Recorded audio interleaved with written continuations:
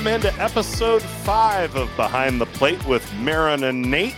I'm Nate Rohr, the play-by-play voice for Nebraska softball on the radio, joined by Hale Varsity's Marin Angus Combs, and call this the April Fooled edition of the Behind the Plate podcast because we got a lot of shuffling going on in our power rankings. Also, I think I'm going to get a little bit of Crow or Hawkeye served to me today after the Hawks split with Nebraska. Later. And they also take a game from Northwestern, which is pretty impressive. Nebraska will be heading out to Maryland this week, and so we'll chat with the Terps head coach, Mark Montgomery, and talk about how he has rebuilt that program at Maryland. The Terps had really gone through a rough patch, but he's gotten them back on solid footing, and should be a big-time weekend between the Huskers and the Terps out near our nation's capital. But we'll start with some chatter about the Nebraska Cornhuskers. NU 2-3 last weekend. They go out to Iowa. They split that doubleheader. The Hawkeyes capture game one by a final score of 4-2. The Huskers rebound for a 9-3 win. And, I've been the resident Hawkeye doubter on this podcast. My doubts were answered in that game because, they pitched it very well. Mm-hmm. Vasquez was dominant. She threw it well against the Huskers. And, offensively, I think they've got some real questions. But that pitching staff is legitimate, and they showed it last week against the Huskers. Yeah, their top two pitchers, I would say, in Vasquez and Adams are far and away their best two pitchers. Mm-hmm. After that, there's some question marks who's going to step in and be a solid 3 or 4, and that's where you saw Nebraska really take advantage of that in game 2. But, man, yeah, Iowa. Yeah, it's the Hawkeye. I look at what they have been able to do in the early part of conference play. They take 2 at Penn State, and I had been a believer in the Nittany Lions. They split with Nebraska at home, and then, as if there needed to be any more verification of where they are, they take Northwestern to extra innings in one game, and then they beat them in another. And so I think the Hawkeyes have enough pitching to compete, and they were able to score enough runs in that Sunday game. They beat the Hawkeyes, or they beat the Wildcats 6-5. So that offense on occasion can come through with enough to beat some of the best teams in this conference. Northwestern is the favorite in this league, and deservedly so. But Iowa has enough offense and a great pitching staff, and you can go pretty far with a great pitching staff and a serviceable offense. Yeah, and the extra inning game, they push Northwestern to the brink. They come back in the second game, and that game was in reach for Iowa. It wasn't until late where Northwestern really came on and piled on the runs. And then in game 3, it was close, and Iowa was able to pull it out in the last inning. But yeah, they're hanging around. They're going to spoil someone's postseason hopes. Yeah. That's a team that will be in a position to play spoiler. I really do believe that. Yeah, you're talking about the game 2 of the Northwestern-Iowa series, and Northwestern led that one 1-0 through 3, and it stayed at 1-0 until the 7th inning when Iowa allowed 4 runs to the Wildcats. So, that was a 1-0 game pretty much throughout. Boyd threw very well for Northwestern, and that one a 3-hit shutout. But, the Hawkeyes are in a hole RPI-wise. They're sitting at 61. I don't think there's enough runway for them to play their way into regional consideration. You've got to be in the 40s to watch the selection show feeling like you've got a chance. I don't think they can hop 15, 20 spots in the RPI. But you look at their schedule, they're at Michigan State at the end of this week. They host Maryland for 3. They're at Minnesota, 3 against Rutgers. That's a pretty manageable month of April to where they could be in the mix in this conference race, and like you said, could spoil somebody's postseason hopes. Maybe it's Maryland, maybe it's Minnesota. They end the season at Wisconsin, which I think will have regional implications for Wisconsin. And you never know with that pitching staff how Iowa can come through there. So that back half of the schedule, pretty manageable for Iowa to where they could be a factor in the Big Ten race. Yeah, and it could end up being a situation like Nebraska last year where you win the tournament, and that's what gets you your automatic berth to the postseason. But looking at RPI right now, there are some teams that are ahead of Iowa that are under 500. So I just want to point that out because they're not going to get into the tournament under 500. Sure. So if you take that into account, mix it up with, your automatic berths and whatnot, there's a slim chance, and I'm going to say very slim. Right. But they're going to have to win a lot of games here down the stretch. Yeah, their margin for error is very small, but if I think they need a long winning streak to get themselves in a place where they can start thinking about, top 50 RPI, and then it comes down to a more marginal case. You and I, before we turned on the recorder, we're going through our Big Ten power rankings and setting those up, and we'll have those for you later in the podcast. For me, you've got the top two right now in Northwestern and Indiana. You've got the bottom 2 or 3, Michigan State, Penn State, and Purdue, though the Boilermakers had a good weekend. But that middle 9-team pack, it's really, there's very little separating 3 from 11 in this league. Yeah, there is not a lot of difference in those teams right now. And I think every week when we do these power rankings, it's going to be like, well, who'd you play? Where were they ranked? There's just so much movement every week. Sure. And it's going to be that way for the rest of the season, except for, I think, Northwestern at 1. Mm-hmm. And like you said, Michigan State down there at the bottom. 14. And then, the Penn State had a bad weekend. We'll talk more about that as we go along here. But the middle of this league is very tightly packed. And, we've talked quite a bit from the Iowa perspective. I thought it was important for Nebraska to bounce back in that second game after dropping game 1, get off to a bit of a bumpy start. The game tied at 1-3. But then the home run Huskers strike again. Brooke Andrews again. Abby Squire hits the ball the other way and out of the ballpark. And, this offense is very explosive. I don't know that it's consistent enough. It's not an offense on which you can rely to string 3 hits together, 4 hits together, 5 hits together. But, a bloop and a blast is their offense right now. And they were able to come up with it in that second game against the Hawkeyes. Yeah, like you said, it's inconsistent. Yeah. And the series against Michigan showed it, right? You get run ruled in game 1, and then in return you run rule them, and then in game 3, if the book wasn't out already, it is now, because the off-speed changeups against Nebraska, that is their weakness. Yeah. And I know we saw it against Iowa State too. They struggled with off-speed pitches.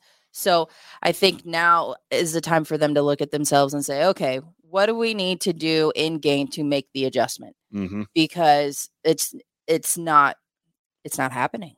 Right. And let's point out, Lauren Durkowski's changeup was devastating. It's filthy. that thing had break left to right. It was a whole lot slower. There was a lot of difference between her fastball and her changeup. So, everybody's going to have problems with their changeup. But I think you're right in that Nebraska seems to have inordinate difficulty adjusting to a pitcher that can throw the changeup well. And like you said, these teams scout so extensively that you bet they know that in Maryland. You bet they know that in Indiana and moving forward. So that, I'm sure the Husker offense is going to be working hard on that. And the other thing that's in play is Nebraska's down to one midweek game. They play Creighton later this week. So that means practice time. And that means opportunity to work on hitting the changeup, work on adjusting to the changeup, work on scouting more.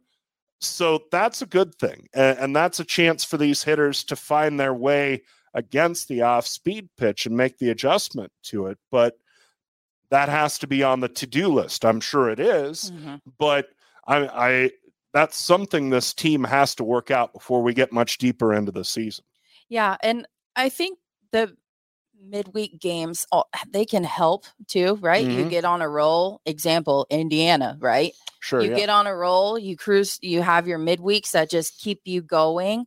But yeah, there's only one left against Creighton. So, and you look at, the schedule that they have for Big Ten is not easy. It's tough. It's absolutely tough. So if they're able to string together a couple of series wins, that could help them with going down into the tournament. But the next 2 weeks, Maryland and Indiana, that's tough. Those are going to be two challenges. You talk about midweek games helping you build momentum. Let's move on to the Michigan series, because I thought it was critical for Michigan after they lose the series to Ohio State. First time since 1990, they lose the series to the Buckeyes. And that's a rivalry in tiddlywinks and spitting, let alone sports. And make you feel old. 1990 was before I was born. That does make me feel old. I was alive.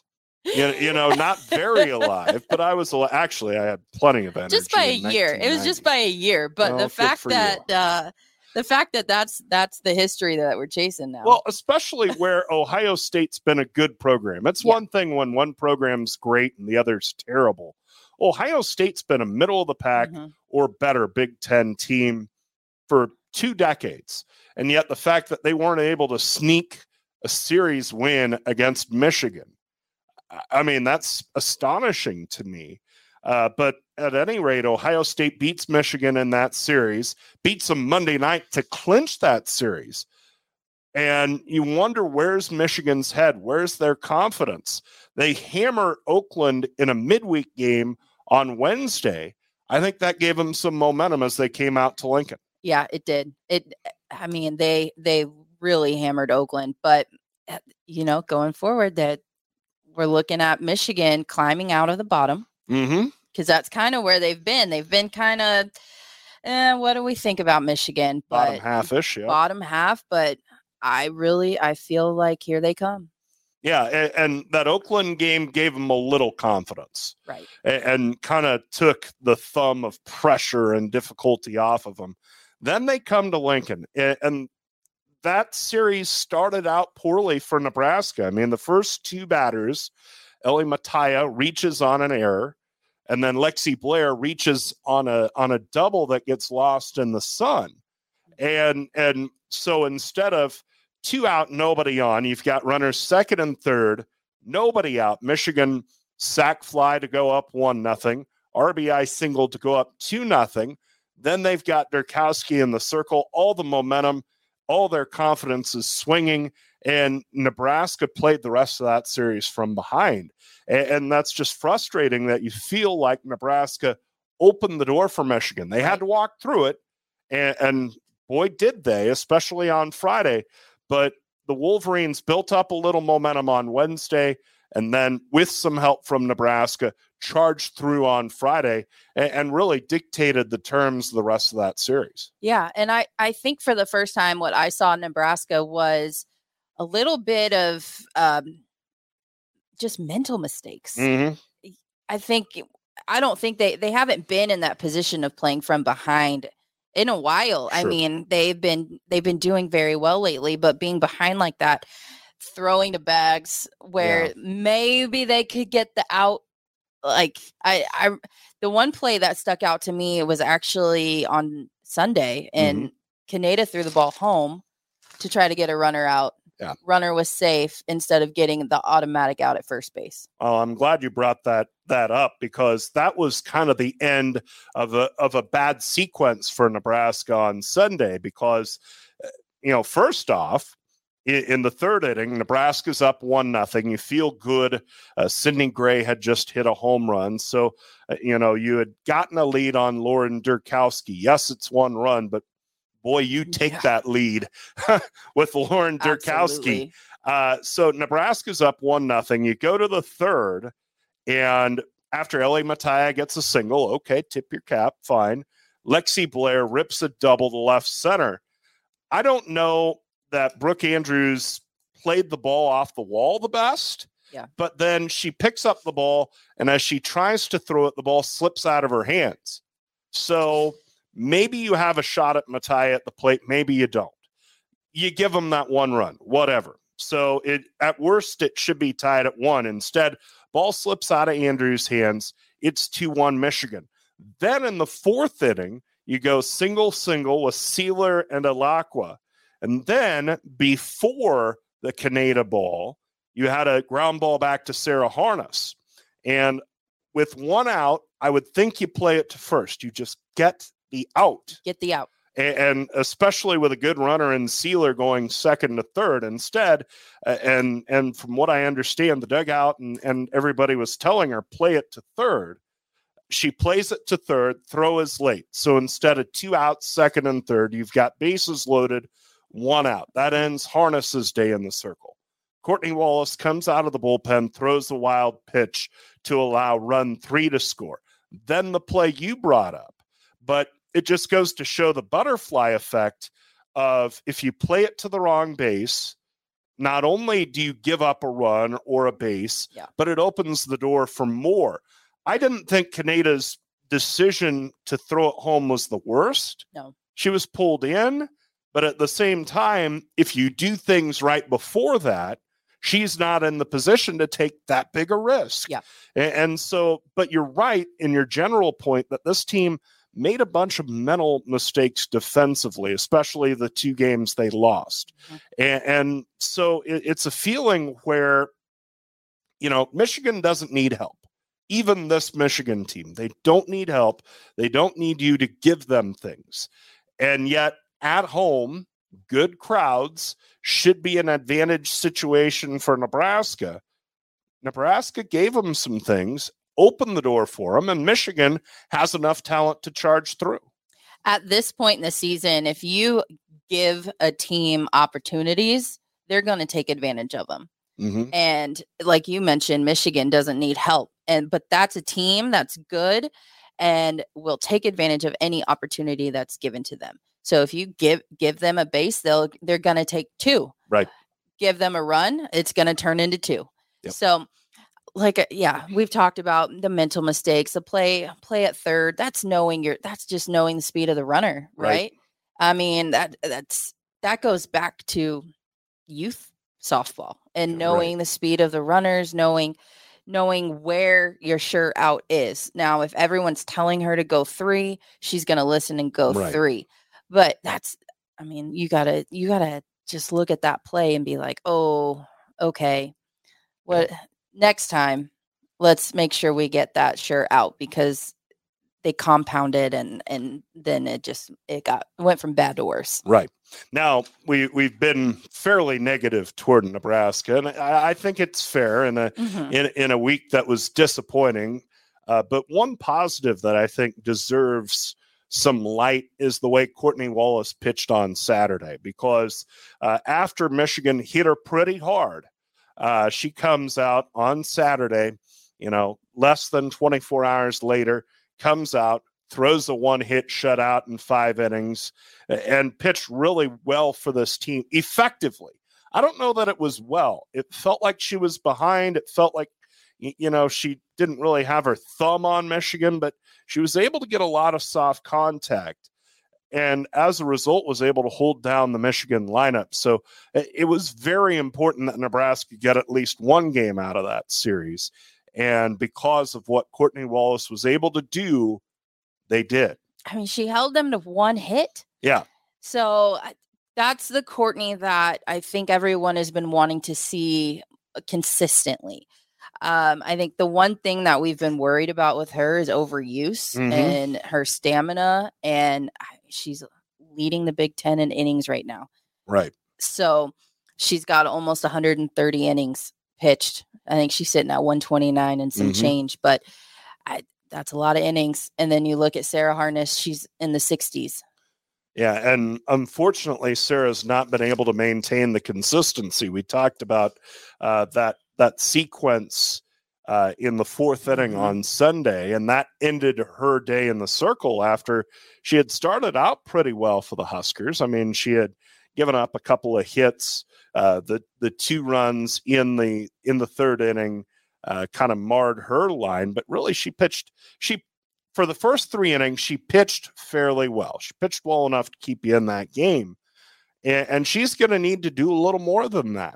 The good news is that, she, like the offense, she's got a whole week to sharpen herself up, to build some confidence in the bullpen, and to hopefully get herself in a mental place where she can come out and pitch basically a whole game, because that's what Nebraska needs out of her right now, is to be able to hand her the ball on Saturday and say, okay, we're not taking it from you, and feel like they've got a chance to win because they've given her the ball. And unfortunately, at this point, and really for the last month, that's not been the case, and that's been one of the big things holding this team back.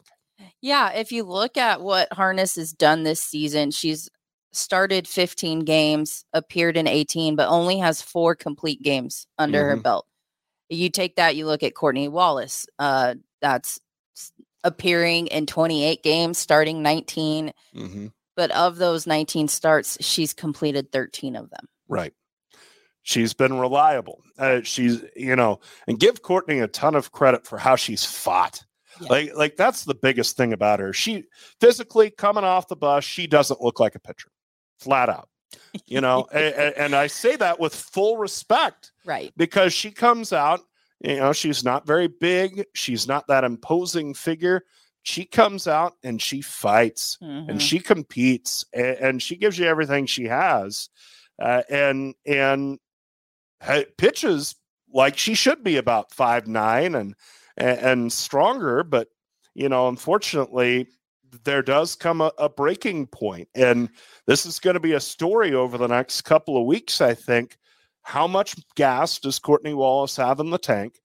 And can Kaylin Kinney come back? Because we're nearing the back end of the 6-week window that was kind of the front part of her recovery window after her hand surgery, after the New Mexico State series. Her recovery is pretty important right now, and her ability to come back and pitch well is very important right now, because if she's able to come back, then that reduces what you're asking of Harness, and also takes a lot of workload off of her, takes a lot of mental load off of her.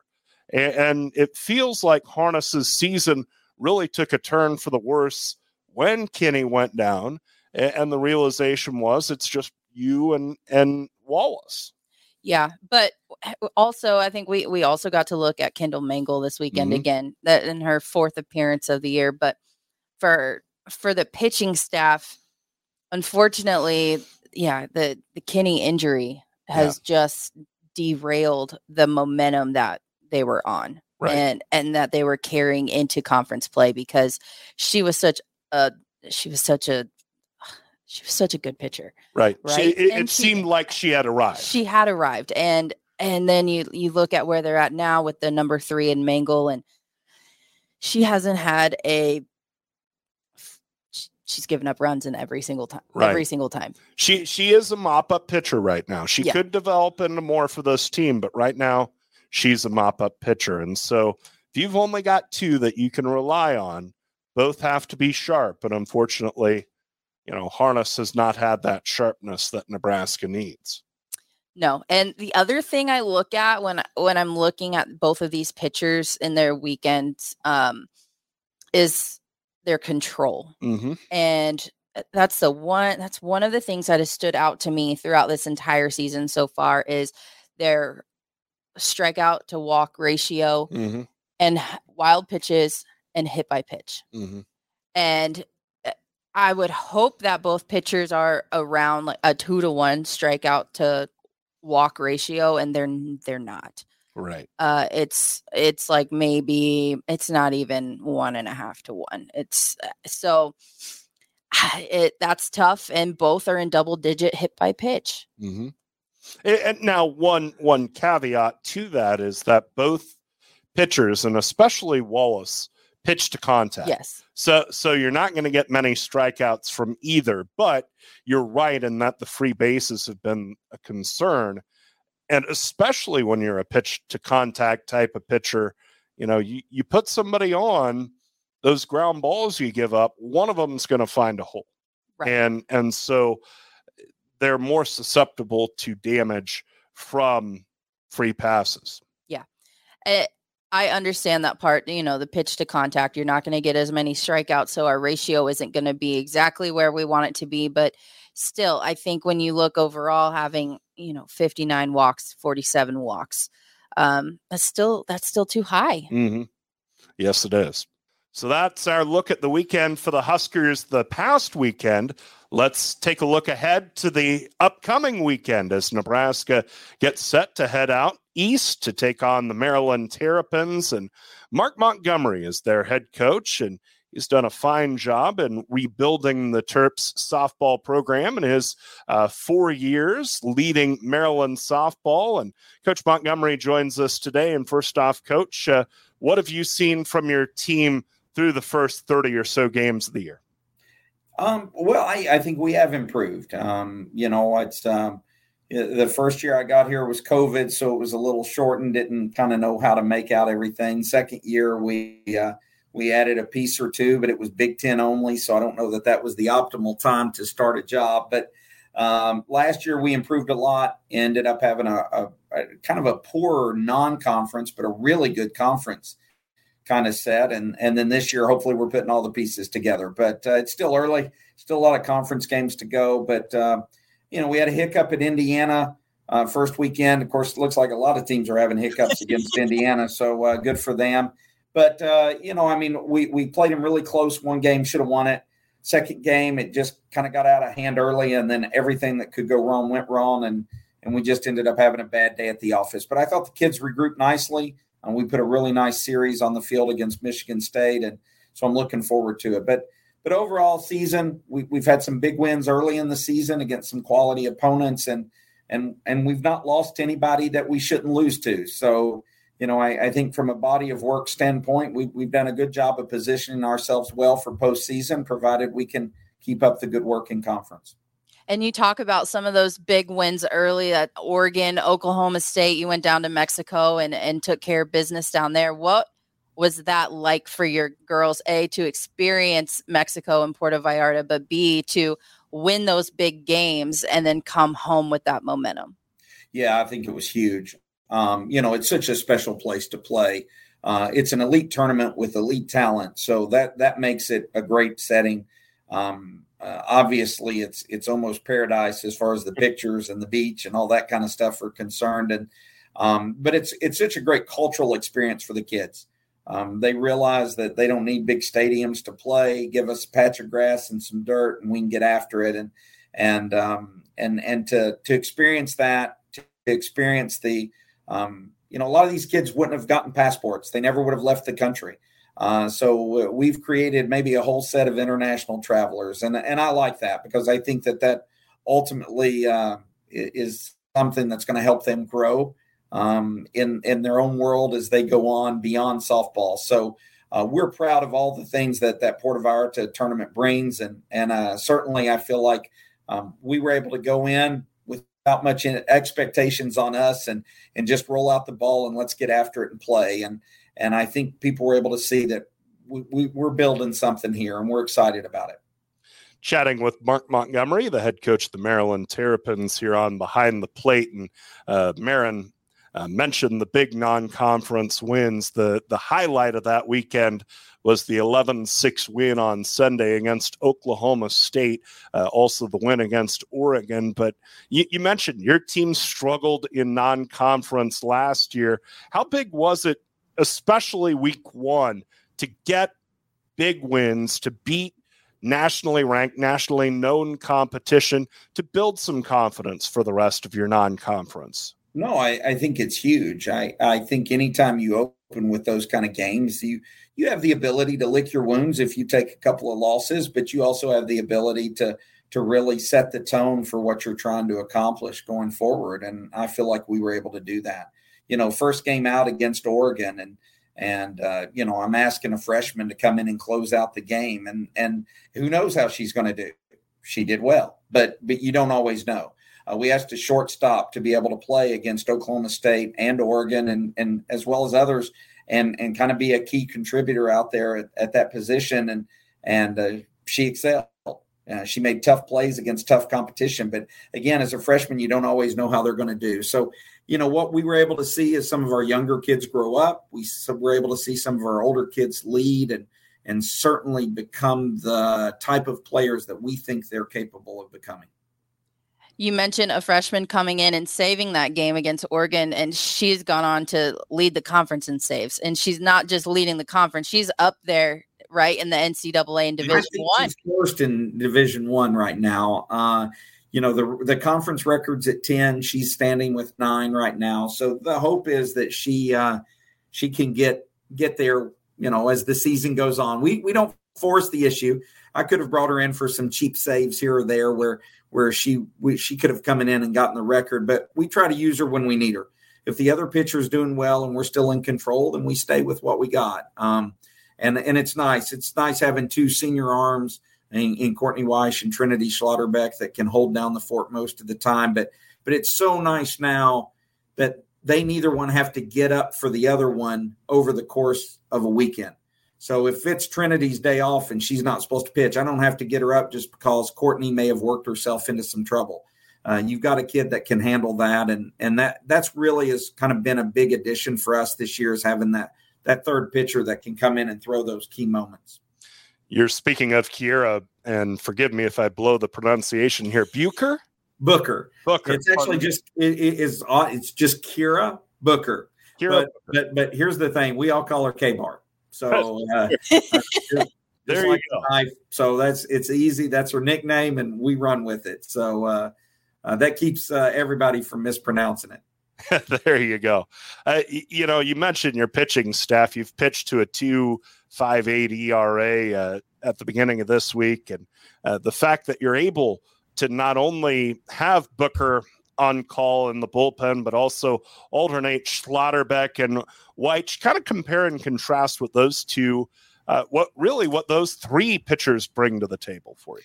Yeah, well, Courtney throws hard, and so she has good stuff, and she throws a good drop and a drop curve and can work a good screwball, and then she has an amazing changeup. So when you're throwing 70 miles per hour and then you can dial the changeup into 55, I'm not even sure I can throw overhand 55 anymore. So she does an amazing job of giving that. Trinity works more down, but Trinity's big step forward this year has been that she's been able to add an off-speed pitcher too. So as she's gotten better and better, it's because she's able to keep hitters off balance longer. So that's been her big thing. She can work curve, screw, drop, but she's added a little bit of a rise ball just to change planes, and then ultimately that the off-speed stuff is really what's elevated her game. And then K-Bar is just so dramatically different. She throws a hard enough kind of drop ball. I don't even know that it's really, we kind of refer to it as the X pitch more than anything else. She throws it inside, outside, and locates, but it's hard. And it's got a little tail of a drop to it, so it's hard for people to barrel up. But her key's the changeup. And it's a really good, it's like next level good. So she's able to throw that at any count at any time. And so if you're somebody who's seeing a 65 mile an hour drop from Trent, or you're seeing a 72 mile an hour pitch from Courtney, and then all of a sudden in the sixth inning, here comes in K-Bar throwing a 42 mile an hour changeup. That's a tough adjustment. And so it really allows us to be able to to play with that and throw hitters' timing off, and that's the reason the pitching is elevated. And again, we're playing tougher competition, so some people are going to hit it, but we're certainly proud of what they've done. And with those two pitchers, so Trinity and Courtney both earned Player of the Week nods on Monday from the Big Ten. Courtney with Pitcher of the Week, and Trinity as a co-Player of the Week. Just how special is that to get both of them that kind of nod at this point in the season? Well, it is. We hadn't won many of those awards when I got here to Maryland, so being able to start getting a few in the course of the season's nice. And we've had others that have been very deserving over the course of the season. Even this last weekend, Michaela Jones was one of our players, and I think she went 5 for 7 with 3 triples and a double, and had 4 free passes, either walks or hit by pitch. Her on-base percentage was over 800, and so I think she could have easily won as well as Trent. So having players perform week in and week out at such a high caliber level that they're being considered for conference awards, I think special, and certainly that we're something we're proud of, that it's helping to again grow this Maryland softball program to the level that we want it to be. Chatting with Mark Montgomery, the head coach of the Maryland Terrapins. They're getting set for a 3-game series against Nebraska. You talk about growing Maryland softball. Last year, you guys finished 5th in the conference. You do not get a regional bid. 3 teams under you in the conference standings did go to regionals. Is making regionals, has that been something that's been a motivational point, something you guys are talking about in your program to help grow Maryland softball, or is it something that you hope just kind of takes care of itself as you improve day to day? Well, I think it's in between. We certainly mention it, right? It's a goal that we talk about at the beginning of the season, but we don't live chasing goals. We live very much process oriented, day to day. Did we play at the best level that we were capable of playing? Did we do the things we needed to do to try to win a game? If we didn't, what can we do better? And if we stay process oriented instead of always chasing goals, I think it's very helpful. That being said, yeah, a regional is going to get you on more of a national scale. If you're going to regionals, you're going to get better recruits. I mean, it's all part and parcel, but we talk about it. And then we just get back to the grind and trying to make sure that we're being the best version of ourselves on and off the field. We really work a lot on character and making sure that we do things the right way, we treat people the right way, we act the right way, and then we play the right way. And if we can do all of that as on a day in and day out basis, then I think the regional will happen, just because it's who we are, who we're becoming. You talk about recruits. I don't think we could go through an interview without mentioning your big recruit in Jada McFarland. I know you were recruiting her at Louisiana Tech, and she came with you to Maryland. So 2021 Big Ten Freshman of the Year. Last year, she's an all Big Ten first team. She's leading your team in hitting. Just how special of a player is she? Oh, extraordinary, right? Not many people can really say they have a 5-tool player. We all like to say those type things, but Jada is a 5-tool player. She brings everything to the table. In addition to that, she brings work ethic. She's a straight A student. I don't think she's made a B while here at Maryland. She's an incredible role model for young ladies to have.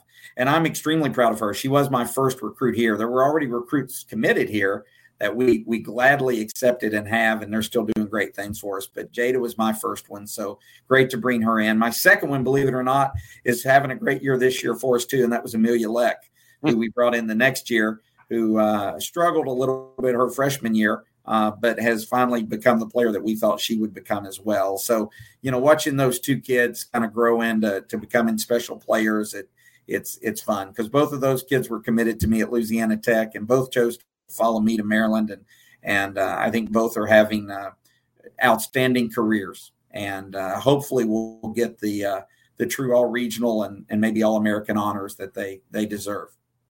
Well, they've certainly put up great numbers and gotten the season off to, you say good start, but really we're 2/3 of the way through the season, believe it or not. And we'll be excited to see the progress that you've made with your program this weekend against Nebraska. Coach Montgomery, thanks for joining us. Thank you guys very much. Thanks to Coach Mark Montgomery, the head coach of the Maryland Terrapins, for joining us here on Behind the Plate with Marin and Nate. It's now time to flip the switch. It's time for the Big Ten Power Rankings, and I think we've got some shuffling in both of our lists. Let's go with your top three. Top three: Northwestern, Indiana, Maryland. Ooh, okay. All right. Well, I was in agreement with you on the first two. I'm not troubled by by Northwestern's loss at Iowa. So the Cats are still number one. You know, Northwestern, I've been late to buy into them. They've won 20 games in a row. I mean, 20 games in a row. They're 8-0 in the league. They swept a good Ohio State team at home this week. They swept Maryland the first week of conference play, 28th in the RPI. I can't wait anymore. I can't deny that Indiana is one of the top teams in this conference. Now, I think they're playing to the utmost of their capabilities, but right now they're the second best team in this league. And then this is probably recency bias on my part, but I've got Michigan third, and I know their record doesn't say it. Okay. But I think they got a shot of adrenaline from beating Nebraska in a series. They're at Michigan State this week, and then they take on a struggling Illinois team this weekend. They're at Purdue after that. They've got a chance to get some things going. Now, the end of the month, home against Northwestern, home against Indiana. Pretty tall task. But up until then, they've got a chance to get rolling. That program, once they get an infusion of confidence, I feel good about where they're going. So Michigan 3 for me. Okay. All right. How about the rest of the top half for you? So the rest of the top half, we're looking at Nebraska, Ohio State, Iowa, Minnesota, Michigan. Okay. So I've got the Huskers at 4, pensively. I need to see a good weekend out in Nebraska, Maryland, to keep them at 4. And I've got Maryland at 5, kind of for the same reason. I think this weekend series is very, very important in trying to sort Maryland and Nebraska out and trying to figure out where those two teams are. So Nebraska 4, Maryland 5, Wisconsin is 6 for me. And I have kind of a tough time feeling them out. They're 45th in the RPI. They've won 2 of 3 in each of their first 2 weekends. The pitching staff's pretty unreliable for them. Their offense is really good, as you would expect. I just don't quite know what to do with Wisconsin, but I feel like they fit about perfectly right about at the split point of the half of the conference. And then I've got Ohio State at 7. I mean, you beat Michigan and you follow it up by getting swept by Indiana. And I know I'm high on Indiana, but you feel like Ohio State ought to get a game there. Yeah, I feel like they should have won a game. I dropped them a spot. You have to think about the whole Indiana thing right now. They're just on a roll. Yeah. I can't fault them a whole lot, but I hear what you're saying. Yeah. All right. Next 4 for you. So 8 through 11. So like you said, Wisconsin kind of at the split. So Wisconsin, Rutgers, Penn State are my next 3. Wisconsin, I dropped them last week when they dropped a game to Michigan State. Yeah. And I just felt like that was a series that should have been a sweep. And so here they are right now. I dropped them another spot. Okay. So I've got Iowa at 8, maybe recency bias part 2, maybe me finally buying into your Hawkeyes. I think I've had them 10, 12, somewhere in that neighborhood all year. Like I said, their pitching staff's terrific. I don't know that they've got enough bats to finish in the top half of the league, but that pitching staff will keep them in a lot of games. And I feel good about sort of their direction. Minnesota 9, and maybe this is a little low for me. They took 2 of 3 from Penn State. Their RPI is really strong, 34. So maybe I'm getting fooled by a tougher non-conference schedule. I've got them at 9. That might change as we go along here. The Gophers, they have Indiana this week, and nobody's beaten them lately. But then at Michigan State. So you feel like they've got a chance to get things going here before too long. Rutgers is 10. That's another team. I just don't know what to do with them. I mean, they lose 2 of 3 to Purdue at home after sweeping an Illinois team that I was pretty high on. Rutgers' RPI is pretty weak. Their non-conference schedule is pretty weak, but they keep winning. Right. This week notwithstanding. So maybe 10's about the right spot for them, give or take. But I can't tell you whether I think they're good or not. Right. And I have Rutgers at 10 too. So I feel like it's a comfortable spot for them. We haven't gotten a good gauge on what Rutgers is. And I think part of that comes with when we saw them go to Florida and face the ranked competition, it wasn't close. Right. And so that's the gauge, right? You're like, okay, here's where they are when they play the ranked competition, and here's where they are when they play teams that are maybe the same or weaker. Right. So they're beating teams they should beat, and they're losing to teams they should lose to. Right. And that talent level just isn't quite there yet. Right. There's some progress being made in that program, but it's just not quite there yet. Right. All right. Round it out for me, if you would. Penn State, Purdue, Illinois, Michigan State. Yeah, I'm selling Penn State. I believed in their pitching staff. I thought that pitching staff could really do some big things for them this year. You know what? You've got to find a way to win. And right now you're 2-4 in the league. You're at Northwestern this week, doubleheader, home against Ohio State. That's a tall task. So for me, Penn State just doesn't have a lot of runway right now. If I round out my rankings, Illinois is 11. And, I'd bought into the Illini. I thought the Illini were going to be pretty competitive this year. They brought back a ton, but that's another team that just hasn't won. I mean, you're 1-5 in the league. You play Northwestern in the midweek, and then you're at Michigan, at Northwestern, Ohio State at home. That's a heck of a 3-week span for Illinois. I just don't know where they're gonna get things going in the right direction.